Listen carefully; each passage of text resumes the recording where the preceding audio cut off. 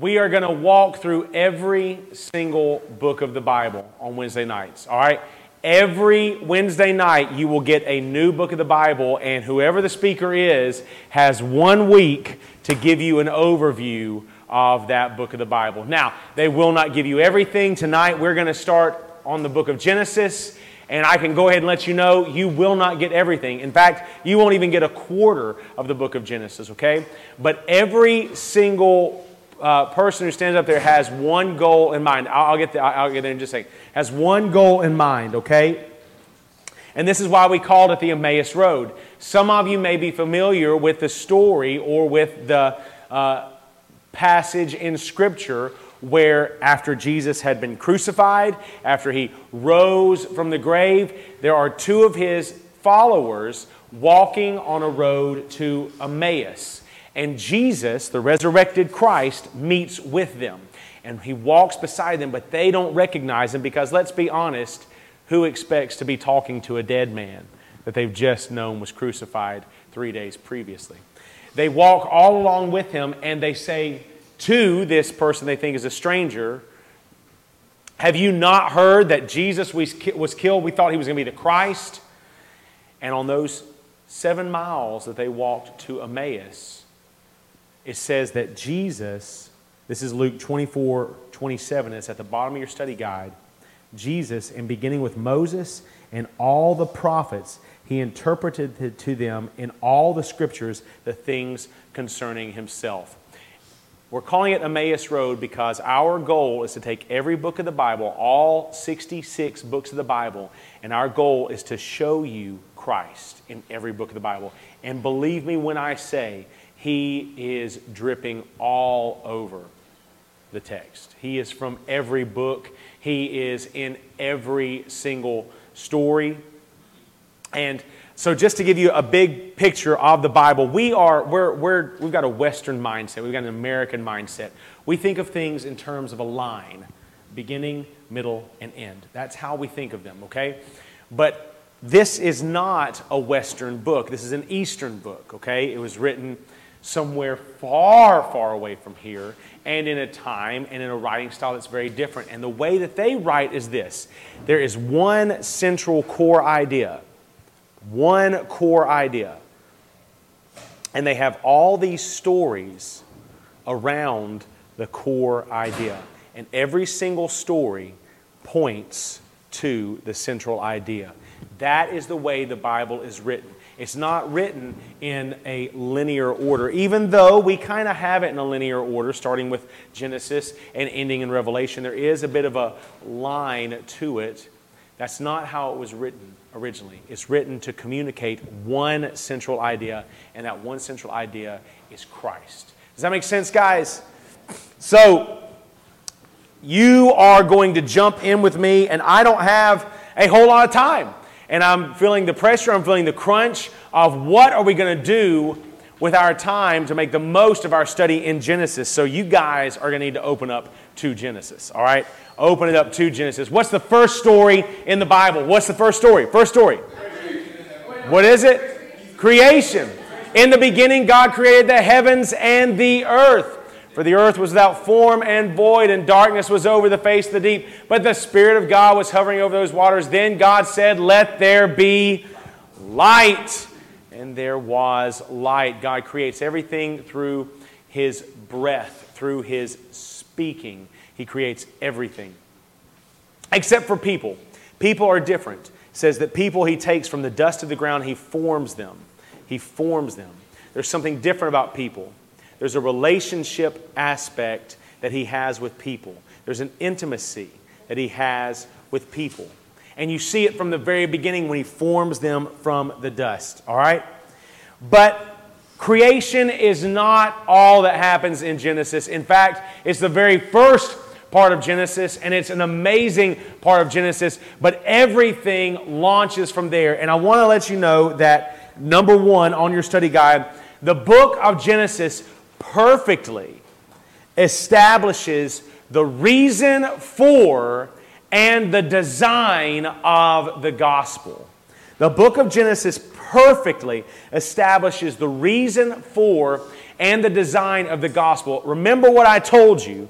There is one central theme, and every book of the Bible is pointing to that one central theme. Genesis is pointing to the gospel, and it perfectly sets it up. Perfectly sets it up. After God creates everything, you know the story. You know the story.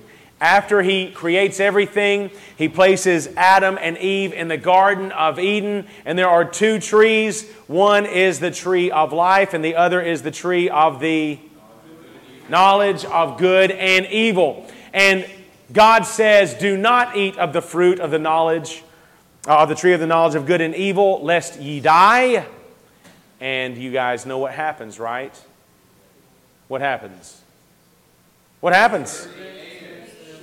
Yeah, the serpent tempts Eve and Adam, and they eat of the fruit. Sin enters the world. A lot of times we call that the fall. But I think a more appropriate word would be the rebellion. Because it's the first time you see in all of Scripture where they not only fall into sin, but they openly reach out their hands and actively rebel by taking the fruit to eat of it. So, the reason, number two, the reason for the gospel is rebellion and death. We've got some Bible passages that we're going to open up to. I will read Genesis 3, 1 through 6. Anyone take Psalm 51, 4, Logan. Who wants Romans 8, 5 through 8? Casey. All right. Let me read to you the fall or the rebellion when it first started. Now, the serpent was more crafty than any other beast of the field that the Lord God had made. He said to the woman, did God actually say, you shall not eat of any tree in the garden? And the woman said to the serpent, we may eat of the fruit of the trees in the garden, but God said, you shall not eat of the fruit of the tree that is in the midst of the garden, neither shall you touch it, lest you die. But the serpent said to the woman, you will not surely die. And then verse 5, I'll continue there. For God knows that when you eat of it, your eyes will be opened and you will be like God, knowing good and evil. Rebellion, starting off in the garden, trusting the serpent's words rather than the words of God, reaching out, taking the fruit and eating it, knowing that they were acting rebelliously. They were acting against the command of God. It's not just that. We see that not just this sin, but every single sin that's ever committed is an open rebellion against God. Psalm 51, 4. Who had that? Against you and you only have I sinned and done what is evil in your sight, so that you may be justified in your words and blameless in your judgment. Understand, guys, that there are plenty of people I have done wrong against, all right? Plenty of people I could say that I have done wrong things against, but we know from the Scriptures that every single sin ultimately and truly is against one, and that one is God and God alone. Romans 8, 5 through 8. This hope will not disappoint us because our soul has been poured out in our hearts through the Holy Spirit who was given to us. For a while we were still helpless and appointed at a point of Christ died for humanity. For rarely will someone die for a just person. Though for a good person, perhaps someone might have even dared to die. But God proves His own love for us, and that while we were still sinners, Christ died for us. So understand, guys, our rebellion is against God. It's against Him alone. But God made a way for us to be saved from that. And we see it in Genesis. Right after the fall, God shows up in the garden. What did Adam and Eve do? Y'all know? What did they do? They tried to hide, all right? Which it doesn't work. Have you ever, okay. To the parents in the room, they will understand this completely. All right, there are several times when my children were growing up and they would go and play hide and seek. And they would hide in the most obvious place in the world. And I knew exactly where they were. But I would still pretend like I couldn't find them.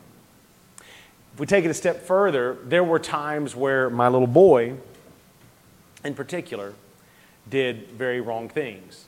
And he went to go hide from his dad. Why? Because wrath was coming. All right? And he would hide in the most obvious place in the world. But when I would walk into the room, rather than going and digging him out from the closet or digging him out from underneath his bed, I would walk in there and I'd say, "Where are you?" Knowing full well where he was. God shows up in the garden, says, "Where are you?" Adam and Eve come out. They pass blame. They point fingers all day. But the thing I want to bring up is this. Though they had rebelled, though the punishment was laid out that death was the only thing that was to come from their rebellion, I want to show you in Genesis 3, 14 through 19. If you want to read along, it's on the study guide. The Lord God said to the serpent, "Because you have done this, cursed are you above all livestock and above all beasts of the field. On your belly you shall go, and dust you shall eat all the days of your life. I will put enmity between you and the woman, and between your offspring and her offspring." And you guys have heard us read this countless times before. You're going to hear it countless times in the future. Here is the first mention of the gospel in the Bible. "I will put enmity between you and the woman, and between your offspring and her offspring. He shall bruise your head, and you shall bruise his heel." To the woman, he said, "I will surely multiply your pain in childbearing. In pain you shall bring forth children. Your desire shall be contrary to your husband, but he shall rule over you." And to Adam, he said, "Because you have listened to the voice of your wife and have eaten of the tree of which I commanded you, you shall not eat of it. Cursed is the ground because of you. In pain you shall eat of it all the days of your life. Thorns and thistles it shall bring forth for you, and you shall eat the plants of the field. By the sweat of your face you shall eat bread till you return to the ground, for out of it you were taken, for you are dust, and to dust you shall return." Death is coming. Death will happen. But there's a delay. Why is there a delay? Because God offers hope. The first glimpse, the first look at hope. There will be someone born from the woman, and he will bruise the serpent's head. In other words, he will put under his foot the work of the serpent. And you shall bruise his heel. In the process of crushing that serpent, he's going to be hurt.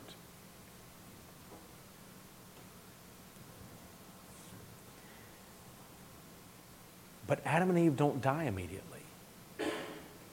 They don't immediately just bite it. They deserve it, but they don't immediately go down. And so, take your minds and imagine that you're reading this for the first time. And when you read this for the first time, you stop and you say, wait a minute. What happened to what God said? I understand He's going to provide some sort of means for them to be saved, but are they going to have to stay forever in this rebellious state? Are they going to have to live like that for all of eternity? That's removed. That's taken off the table. Because God does kick them out of the garden. He says that, this is in verse 22 of chapter 3, lest he reach out his hand and take also of the tree of life and eat and live forever. Therefore the Lord God sent him out from the Garden of Eden to work the ground from which he was taken. In other words, God said, because of the sin that they are in, I will not leave them to live forever in their sin. I will send someone. He will undo the sin that has been carried out. But they must first be removed from the garden because death is their curse for sin. This is a gracious thing. Adam and Eve are not going to live forever in rebellion. There will be a way for salvation. Genesis sums up, this is number 3, the reason we need the gospel in 3 words. And he died. And he died. Let me walk you through it. It's not the next story. The next story, by the way, is Cain and Abel. You guys know that story, right? Cain rises up and kills his brother Abel. So you just see this death and you see this murder and you see this wicked sort of generation. You keep hoping, you keep thinking as you're reading this, well, maybe Cain is going to be the one who bruises the head of the serpent, but he gets his heel broken. And then maybe it's Abel, but of course that story shows that no, that's not the case. So then you get to chapter 5, and in chapter 5 you start to see Adam's descendants. All right, and so, okay, we've got a list of names here. Maybe one of these is that one who will rise up and will crush the head of the serpent. So in chapter 5, let me just read the first 5 verses.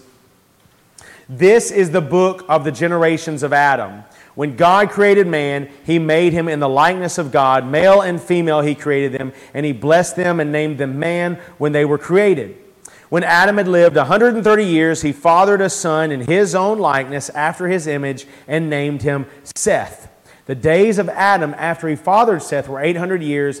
He had other sons and daughters. Thus all the days that Adam lived were 930 years. There it is in those 3 words. And he died. Someone read verse 8 for me.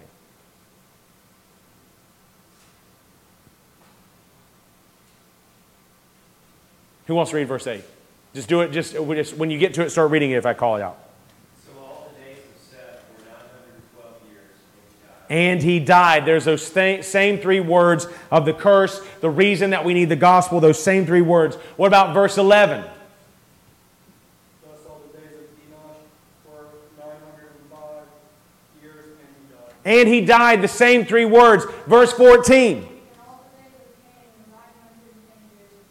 And he died. There it is, verse 17. So Mahalalel's life lasted 895 years, and He died.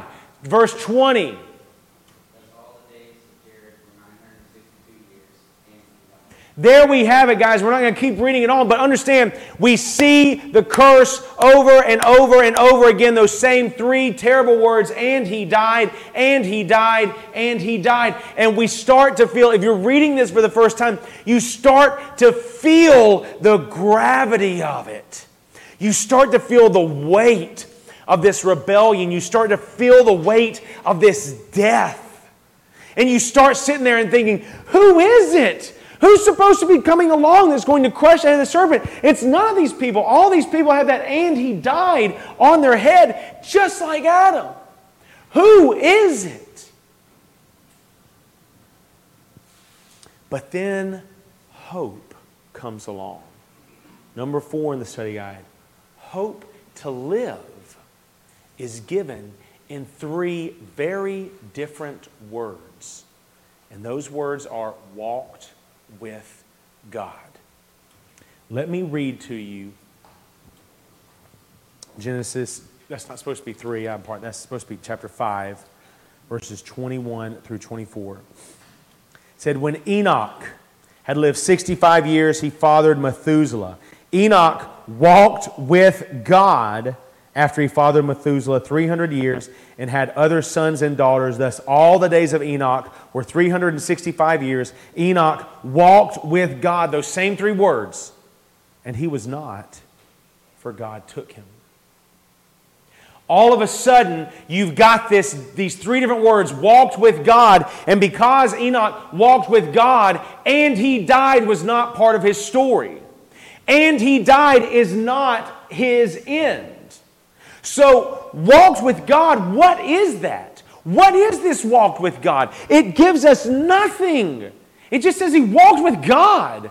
And then he was not, for God took him. And so, well, maybe that fixed it. Maybe it was Enoch. Maybe he's the one who did it. But if you look at verse 27, thus all the days of Methuselah were 969 years, and he died. You look at verse 31, thus all the days of Lamech were 777 years, and he died. He was not the serpent crusher. Though he walked with God, he didn't do it for anybody else. What is this walked with God? Well, the very next time we see those three words, walked with God, is in the very next chapter. And maybe this will give us a clue as to what walked with God is. Genesis chapter 6, verse 9. These are the generations of Noah. Noah was a righteous man, blameless in his generation. Noah walked with God. Okay, there's someone else who walked with God, but what is it? What is walked with God? I don't understand what this is. Put yourself in like the mindset that you're reading it for the first time. It would be driving you crazy if you didn't know the end of the story. What is it? And so you read through it, and God gives very specific instructions to Noah. He says, this is how you are to make it. Talking about the ark. The length of the ark, 300 cubits. Its breadth, 50 cubits. Its height, 30 cubits. Make a roof for the ark. I'm not going to read all this, but when we get to verse 22, maybe that's the clue we need. Maybe that's the clue we need. Verse 22, Noah did this. He did all that God commanded him. Maybe that's it. Maybe walked with God. Maybe it's instead of rebelling against God, maybe it's just obeying God. Maybe obedience trumps rebellion. Maybe that's it. And so you get the mindset, okay, I've got this walked with God thing. I've got it. It's just I got to be obedient. I've just got to do the things that are right. I'm supposed to do what God says. They did what He said not to do. I need to do what He says to do. Okay, maybe that's it. And then you keep reading and you're like, oh, there's a flood that comes. Okay, and Noah and his family survived. Yes, he walked with God. He obeyed God. That's it. Walked with God, being obedient. That's all it is. Okay, I can just obey. I can just do what He says, and then I'm good. Until you get to chapter 9. Someone read verses 28 and 29. Read it. After the flood, Noah lived 350 years. All the days of Noah were 950 years, and he died. And all of a sudden, the hope that you were holding on to so much, and he died, wasn't a part of Enoch because he walked with God. Noah walked with God, and he didn't die in the flood. And so you sit there and you're like, okay, that's it. But then, and he died is still the end of his story. And all of your hopes in this walking with God, meaning obedience, comes crashing down. Now, I know we know the end of the story. I know we understand the central idea that this is pointing to. But go in your mind to that place, that first time that you read it, and just feel the devastation of the first time reader having that crumble to the ground. And you realize a very grim thing. Number 5 on the study guide. We cannot rely on our own obedience. We cannot rely on our own obedience. Someone read Matthew chapter 5, verse 20. Someone get it. Josiah, I'll get you on the next one. Matthew chapter 5, verse 20. This is Jesus talking, by the way.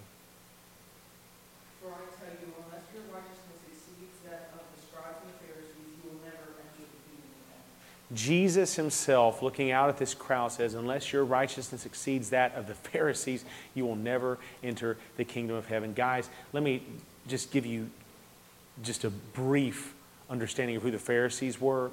Like, they they were like the ultimate religious people. They were the ultimate like God followers. They were the ones who were seen like being the prestigious, like in line with the laws of God. There was not a law that they didn't try to follow. In fact, they invented laws to follow the laws of God even more closely.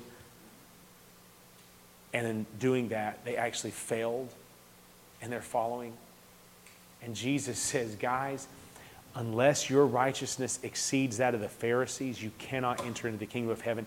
And everyone hearing that at that moment, again, their hopes would have just crumbled. Why? Because there's no one who obeys better than the Pharisees. There's no one who follows God closer than the Pharisees. And you're telling me that I've got to have righteousness that exceeds that? And just like for the first time reader in Genesis, their hopes would have crumbled in anything that they could do. And it lies just a mass, a heap on the ground.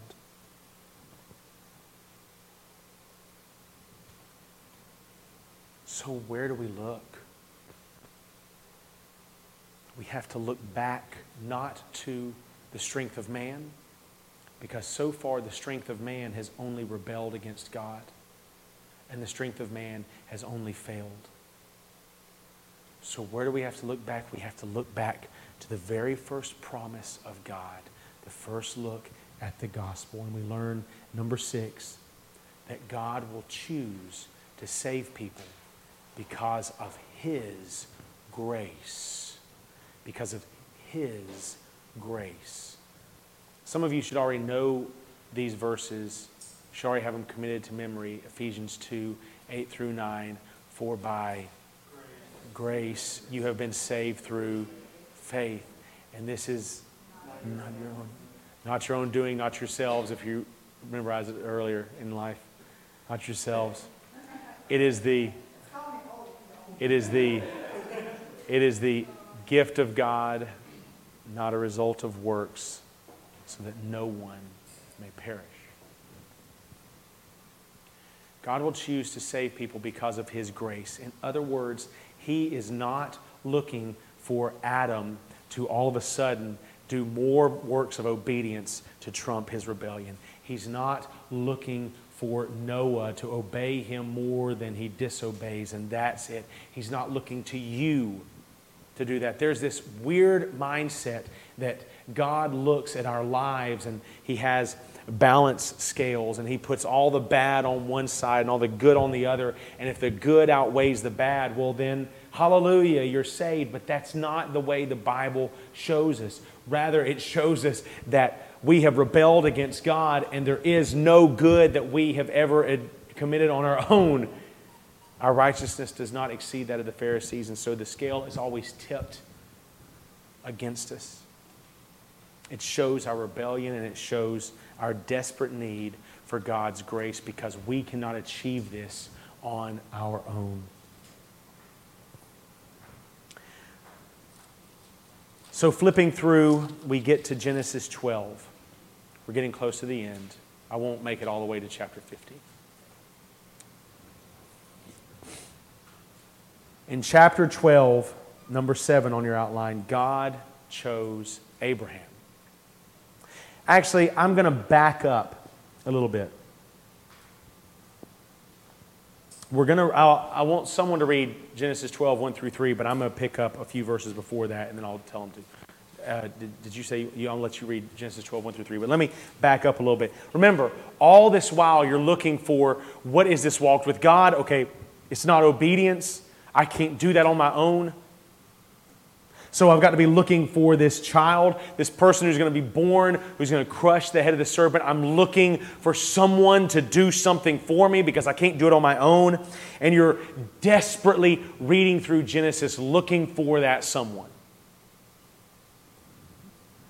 And when you get to verse 11, I'll start at verse 27. Now these are the generations of Terah. Terah fathered Abram. By the way, Abram's name is later changed to Abraham. Fathered Abram, Nahor, and Haran fathered Lot. Haran, or Haran, died in the presence of his father Terah in the land of his kindred in Ur of the Chaldeans. And Abram and Nahor took wives. The name of Abram's wife was Sarai, the name of Nahor's wife Milcah, the daughter of Haran, the father of Milcah and Iscah. Now Sarai was barren. She had no child.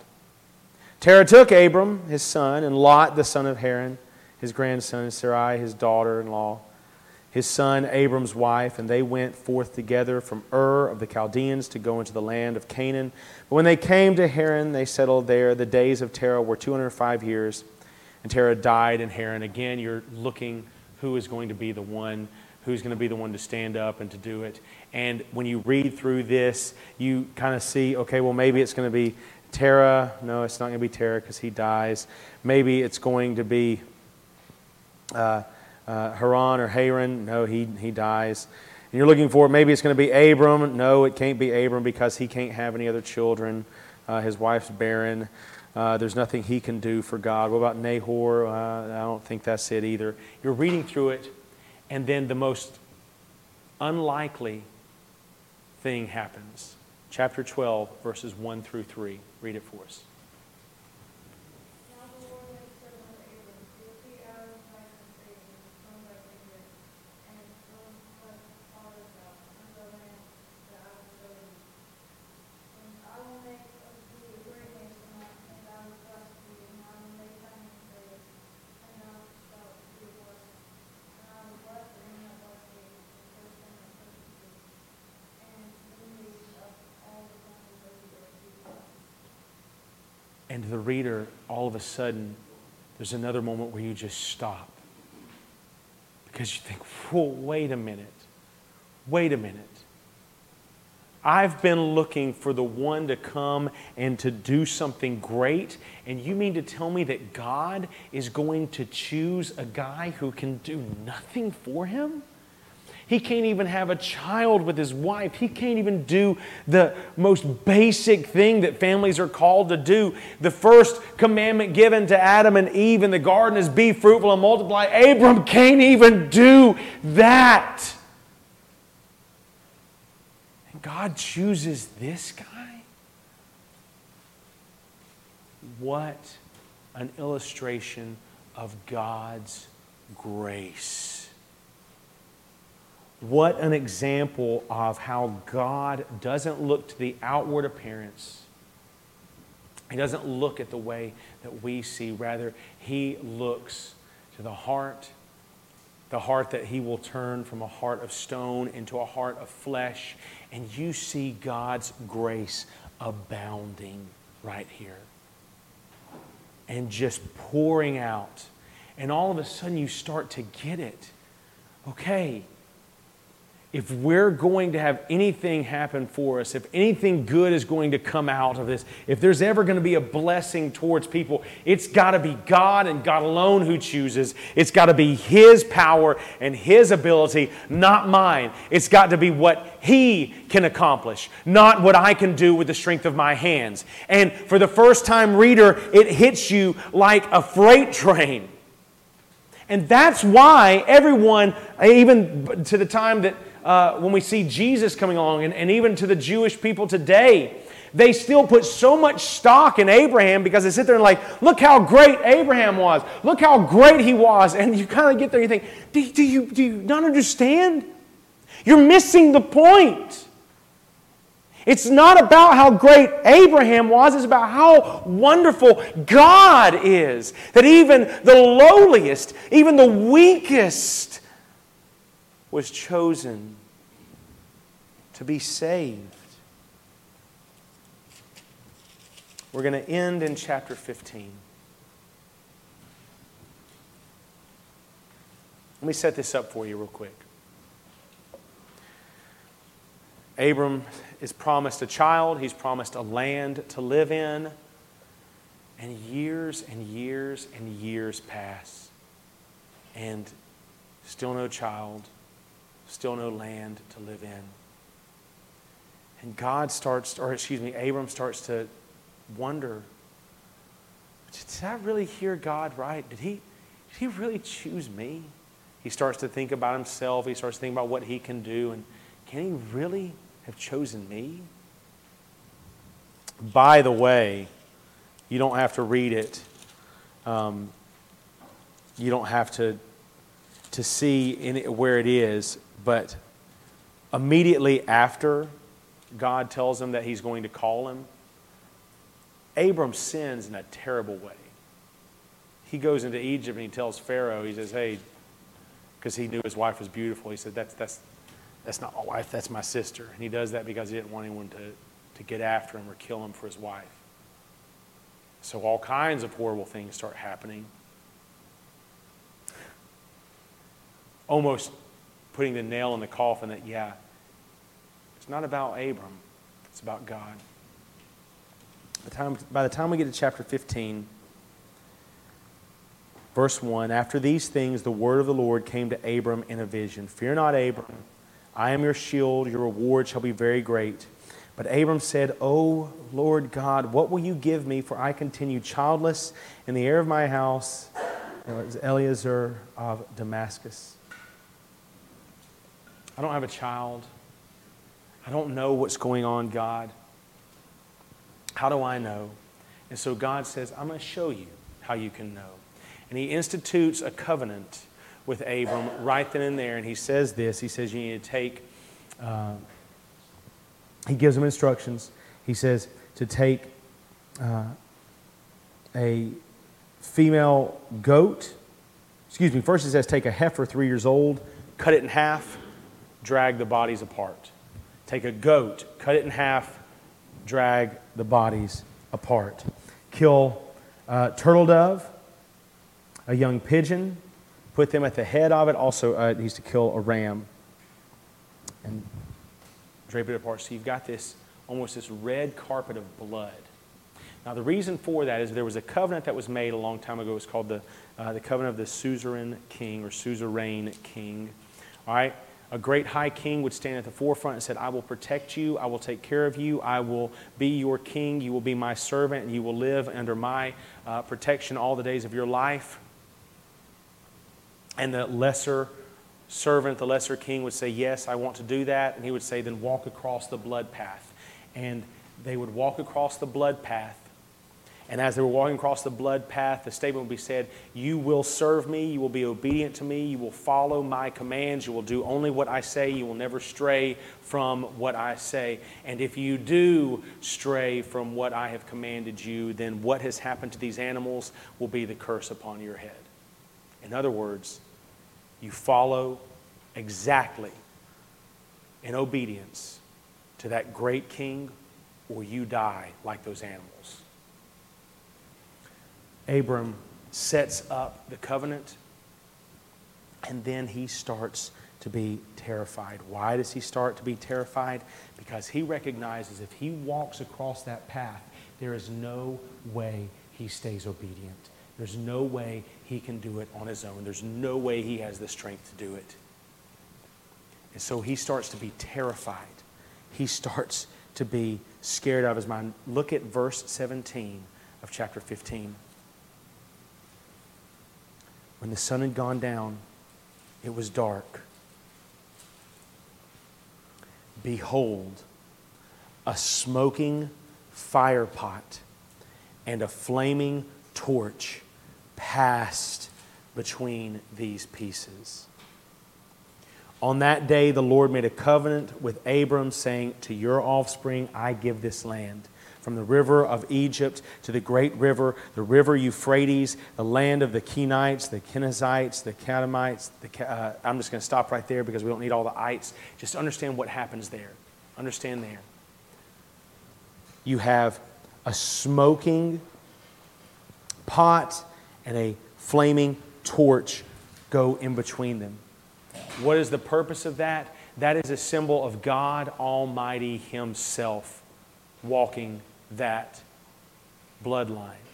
How do I know that? Because later on in the book of Exodus, we know that God is a cloud by day and fire by night. Here we have smoke and we have fire. God Himself walks down there, and you need to know the last point. God walked with God in order that we could be saved.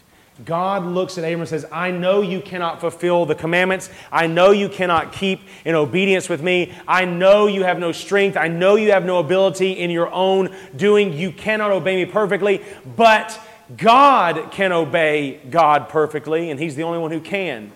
God's Son can obey Him perfectly, and He's the only one who does. And God Himself says, I will walk that path with you, and I will keep obedience for you, Abram. I will be obedient on your behalf, Abram. And if you break the commands, if you break my obedience, if you are disobedient, then the curse that is on these animals won't fall upon you, Abram. It will fall upon me. If you fail in following the commands, the curse will fall upon God Himself. God is the only one who could walk in righteousness. God is the only one who could walk with God to fulfill the righteousness and the obedience that we need. And He, because Abram sins, immediately after, in chapter 16, he immediately fails. And we immediately fail in our sin. God Himself took that covenant. And because of our sin, Jesus came. He was the one born of the woman. He was the one who would crush the head of the serpent.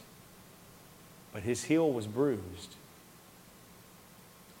because Jesus died, not because of something evil He had done, not because of rebellion He had committed, but because we have committed rebellion. And just like how in that promise of Abraham, if you fail to follow my commandments, the curse will not fall upon Abram. The curse fell upon God Himself, the one who walked that bloodline. There is so many more instances in Genesis where you see the gospel. So many more. But for our time tonight, I wanted to point it out to you with this very fast walkthrough. And I hope that you understand the book of Genesis a little bit more. I hope that you see how Genesis is pointing to the main idea, the reality of the gospel, that Jesus Christ came. He lived a perfect, sinless life, full obedience. He died a sinner's death. He rose 3 days later. And we can have salvation because of God's grace through faith in Christ. We pray for us, and you're going to have the opportunity to sing to the one who's provided salvation. Most gracious Heavenly Father, we do love you and we praise you and we thank you for the blessings that you give us. We thank you for the opportunity we have to look at your word, one book at a time, and to see the central idea, the theme of the gospel clearly in every book. I pray for the students as we go through this study that you would give them minds to understand. I pray for the teachers as they stand up to preach your word, that, Father, you would give them clarity to communicate your gospel. And, Father, I ask that the central idea of your Son, Jesus, would be clearly heard and understood through this entire series. And it's in your Son's name we ask these things and for His sake. Amen.